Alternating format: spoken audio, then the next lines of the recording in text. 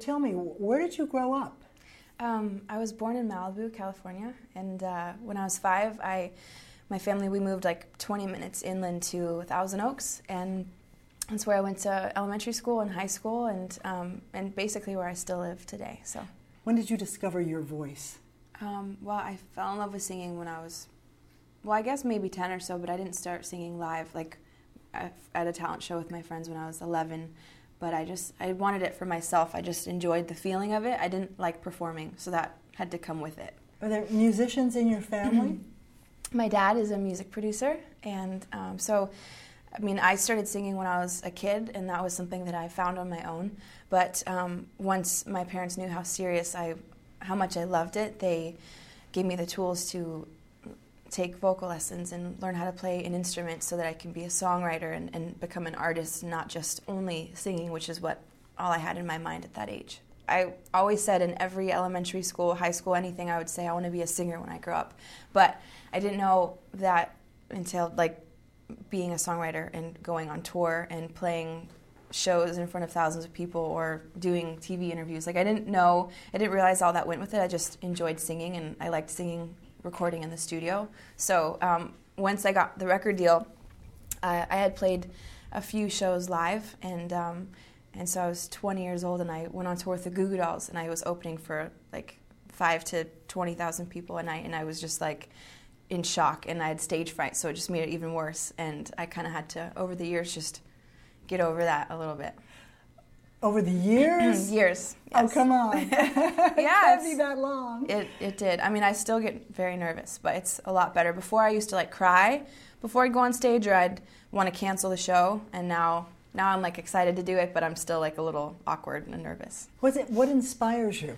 What makes you think of a song from something that you've heard or done? Well, life, like falling in love, having a crush on someone, breaking up, getting out of a relationship, a family friend going through something either happy in life or very difficult, and I write about it.